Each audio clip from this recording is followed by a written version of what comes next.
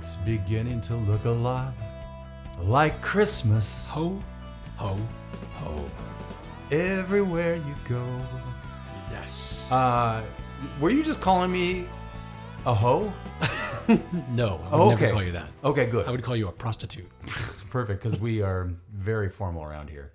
Welcome to this episode of the Greatest Song You Never Heard podcast. And by the way, we are in a festive spirit today. You know, do you remember last year? I just have to say this right off the bat. If you are starting to get into these episodes in this podcast and really enjoying it, go back and listen to the Christmas songs we played last year. Yes. One was Blood Oranges in the Snow. Yep. To this day has just leapt all the way up into one of probably the top 5 Christmas songs. And it is so melancholy. Yes. I just love the song. It just embraces the warm, fuzzy feeling of Christmas. Today, in my opinion. and today's might do the opposite. Well, and there was a song that I actually interviewed the artist. Oh, that's true. Yeah. That's true. And Chris did a slow clap out of the song. So anyway, if you have a chance, go back and listen to those. Those are a lot of fun. That was from, last year. Yeah, I know. Isn't that crazy? It is crazy. And you know, I don't know if our listeners know this. Those who know me know this. But if you don't know me, Christmas music is my favorite. I listen to it for about a week in July every year. I start listening sometime in mid-October, and it feels wrong in my heart from at the very least the week of Thanksgiving until New Year's, the 2nd of January. I feel like I'm committing a crime if I listen to anything but Christmas music. So if you get in my car right now, it will be on the Christmas station. If you 98.1. Kiss no, the FM. Sirius XM one. Oh, gotcha. Holiday Classics on Sirius XM. It's terrible. I love your FM voice. Thank you. Christmas music is and I'm such a Christmas music fanatic. Phil and I were chatting a few minutes ago. I was showing him some of the things in my Christmas playlist because I not only love Christmas music, I have thousands upon thousands of Christmas songs from people you didn't even know did Christmas albums. All the way over in Japan. Yeah, we listened to Jinger Bears for a minute. That was a good one. But I'm into, I have so many good Christmas songs, like stuff like this.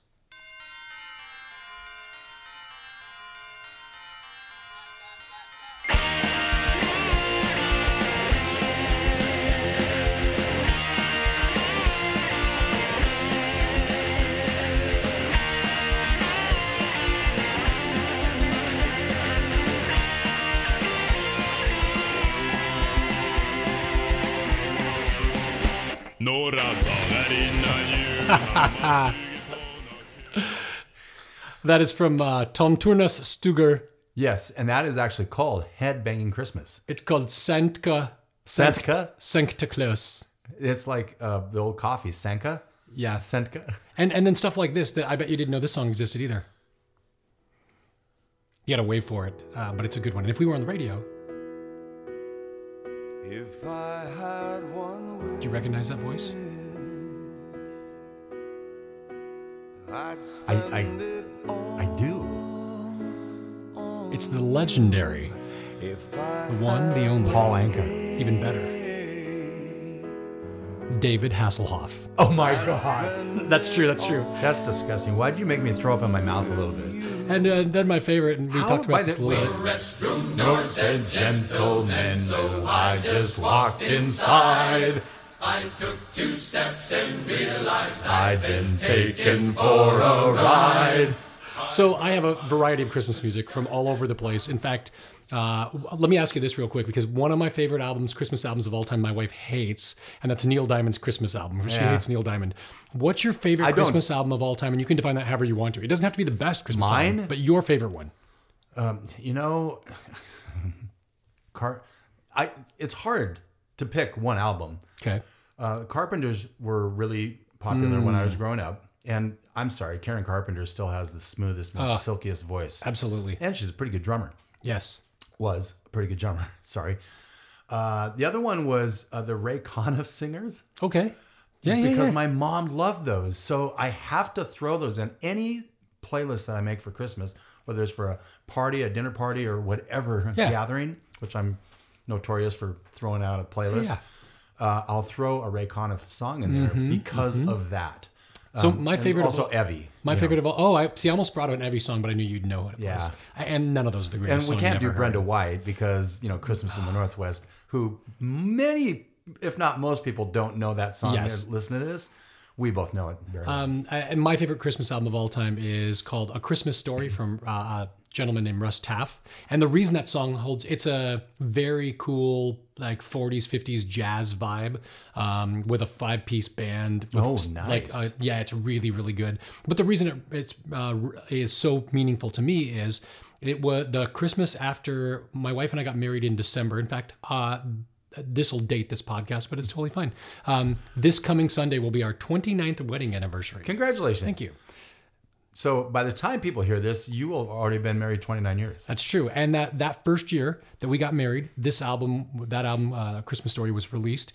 And we listened to it nonstop because nobody had done anything like it. It was pre all of the Bublés and all that stuff coming back. And it was the first real throwback jazzy Christmas album that we'd heard. So we listened to it nonstop. 29 years ago. I know. So it still holds a place in my heart today because our first Christmas being married, it was like all the rage. I love that. Well, this Christmas talk is getting me in the Christmas spirit. Can we play a Christmas song? I'm just glad you said Christmas spirit and not Christmas mood.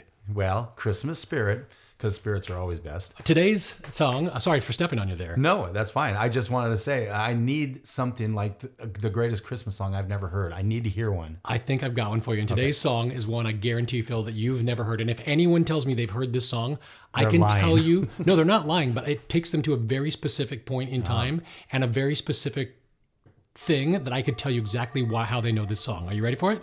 Bring it on, please.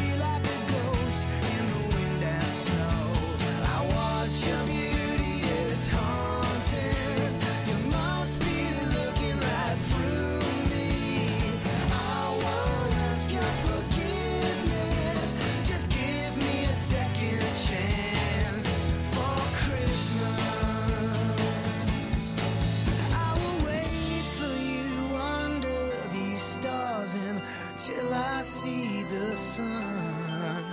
You're the only one I love.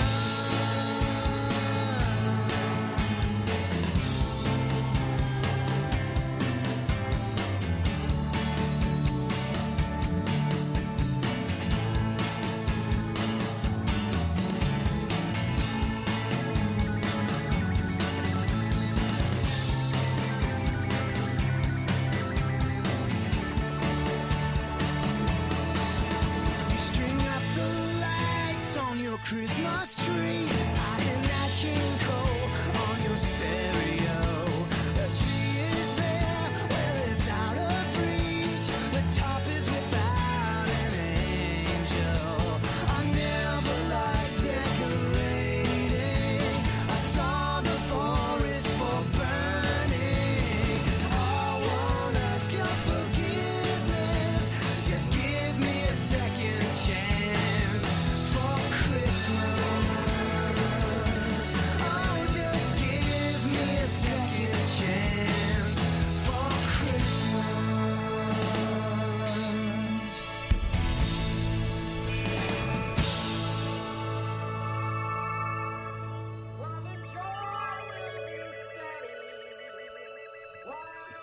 All right, there you go. So it seems like that person that was really want that second chance didn't get it and is singing on the way out. That's what it sounded like. Well, first of all, this guy sounds like he's a real stalker.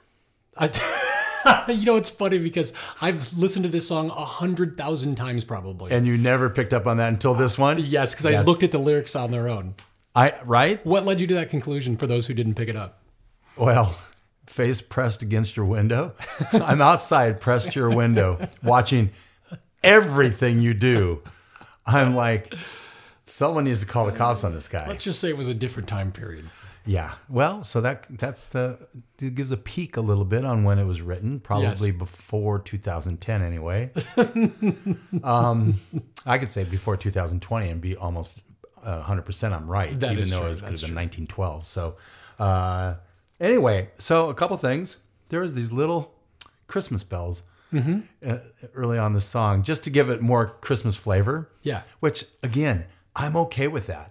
Christmas, pull out all the stops. Yes. Make it as sappy, gushy as you want. I'm okay. And so the little Christmas bells. Back to your question about favorite album. Yeah. Nat King Cole is up there. Oh, yeah. Karen Carpenter, smooth, silky female voice. Nat King Cole, wow. Yeah. On the male. So anyway, he made reference. The singer, the artist, made reference to Nat King Cole. Yeah, so those are my three notes. Stalker. I don't think he got a second chance is what I'm thinking. That's true.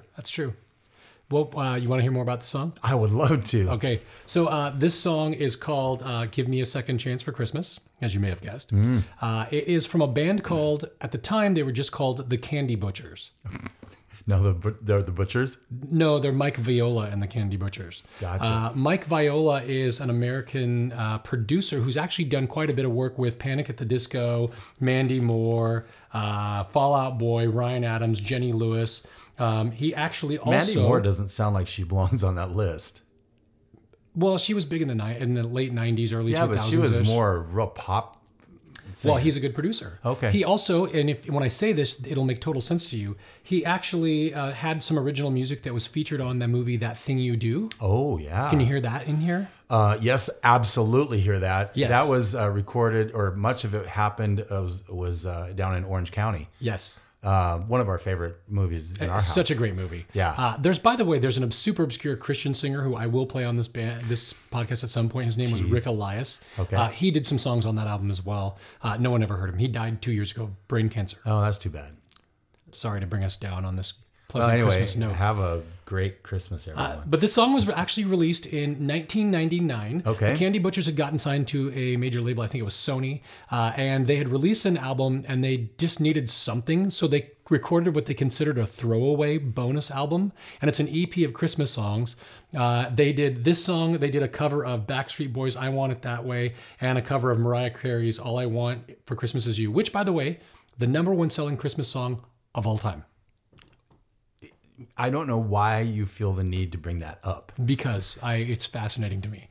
So anyway, that's what this song is. The reason that I would know how you know it is you would only know this from one of two reasons. Back in the early days, for those who don't know, I got into podcasting very, very early. Yeah. And one of the back pioneers. We would consider you a pioneer in the podcasting world. Maybe. I don't know if I pioneered anything, but I was early there. It's kind of like those, you weren't a pioneer in Oklahoma. No, I just showed up and ran and grabbed some land. So. That's right.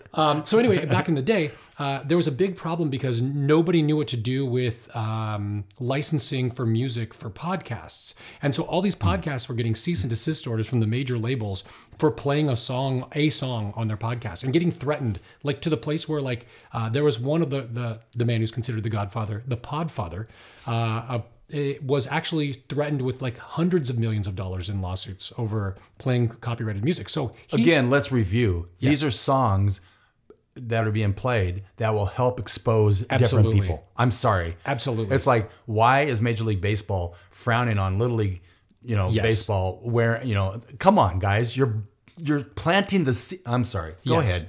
So during that time, there was a big upheaval in the podcast industry because a lot of people wanted to play music for their opens, their outros, those things, or even have a music-oriented show, and they couldn't play them because there was no place to get the license. You couldn't get a license if you wanted to.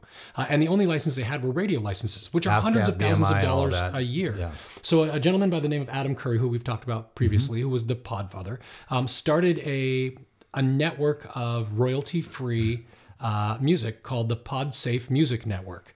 And this band was one of the first bands to put their music on the PodSafe Music Network. Interestingly enough, Panic at the Disco was another band, or one of the first people to put them on there, because they were in the MySpace movement. This is pre-Facebook. Sure. They were one of those musicians who were getting famous because of MySpace, and the Candy Butchers looked like they were going to be doing the same, so they allowed that. So at that time, the number one podcast in the world was Adam Curry's Daily Source Code.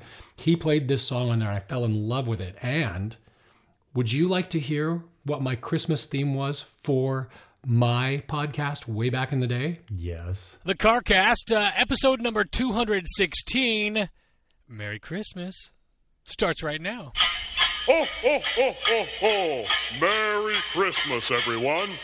Riding in the car with seasonal delights. Maggie sitting there with her apple shining bright.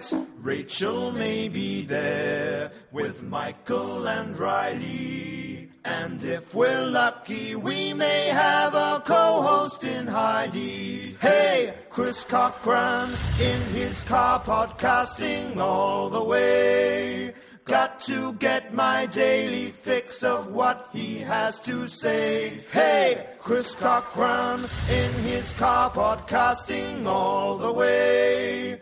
Driving through the streets of Seatown in the USA.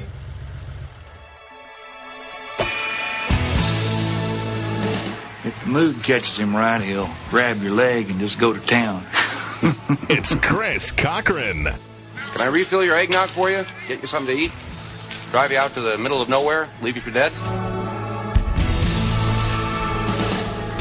Oh, yeah. And a very Merry Christmas to you. I just couldn't wait to start talking. It seems like it's been so long, and I just saw a guy that looked like Jesus without a beard running around the lake. So one of the things I need to point out about that opening to the show is the original song in there about riding in the car and the Jingle Bells kind of song was from a guy by the name of Brian Page, who was a listener to my show and wrote that and recorded that song. Really? Yep. Yeah. So you had original music. I did. That's the best. You can't get in trouble when you're playing original music written for you. Well, Brian is a very accomplished musician. He still to this day is a professional musician all these years later, and writes just incredible music. In fact, he's spending way too much time recording other people's music and not enough time recording his own music because he's fantastic. And he would send me songs like on a regular basis. He would send me original stuff that he'd wrote for me to play on my show. That's very cool. Yeah, that's really very cool. Well, so now it's gotten a little bit. Still, you're not supposed to use music like for bumper music and things like that, you know, taking commercial music on a podcast. But for what we're doing, yes, we're actually helping the artists. It's true. So, it's totally true. Or we're hurting them. I don't think we're hurting them. Yep. So give me a second chance for Christmas. The Candy Butchers. If you heard that song before, it was either from Adam Curry in the early days of podcasting, or you heard it on my podcast. And if not, you probably have never heard this song before. Until today. Doesn't it seem like a song should be like in at least the trailer for a Christmas movie? Absolutely. Yeah. There's so many places this song could be used. And it's uplifting, even though it just sounds like the guy didn't get a second chance. Yeah, I wouldn't have given him a second chance either. I'd have changed the locks. That's right. Put a restraining order on him. With that, Phil, tell people where they can find us. Well, you don't. We're not going to give you a restraining order from looking out at us on social media. Where on Twitter we are at GSYNH Podcast. On Facebook, The Greatest Song You Never Heard, and of course our website, The Greatest Song You Never Heard.com. And of course, if you're on Spotify, we have a playlist called The Greatest Song You Never Heard. There's two different Greatest Song You Never Heard on Spotify. One is Greatest Song Never Heard, which is, we don't have the U in there. That's the actual podcast. And then the Greatest Song You Never Heard playlist. That's where I put all of the songs in order. You can just throw them on and listen to them. It's true. Every single one. And you don't have to hear Chris and I talk, which can be a benefit in and of itself. With that, we will see you next time on the Greatest Song You've Never Heard podcast. Absolutely.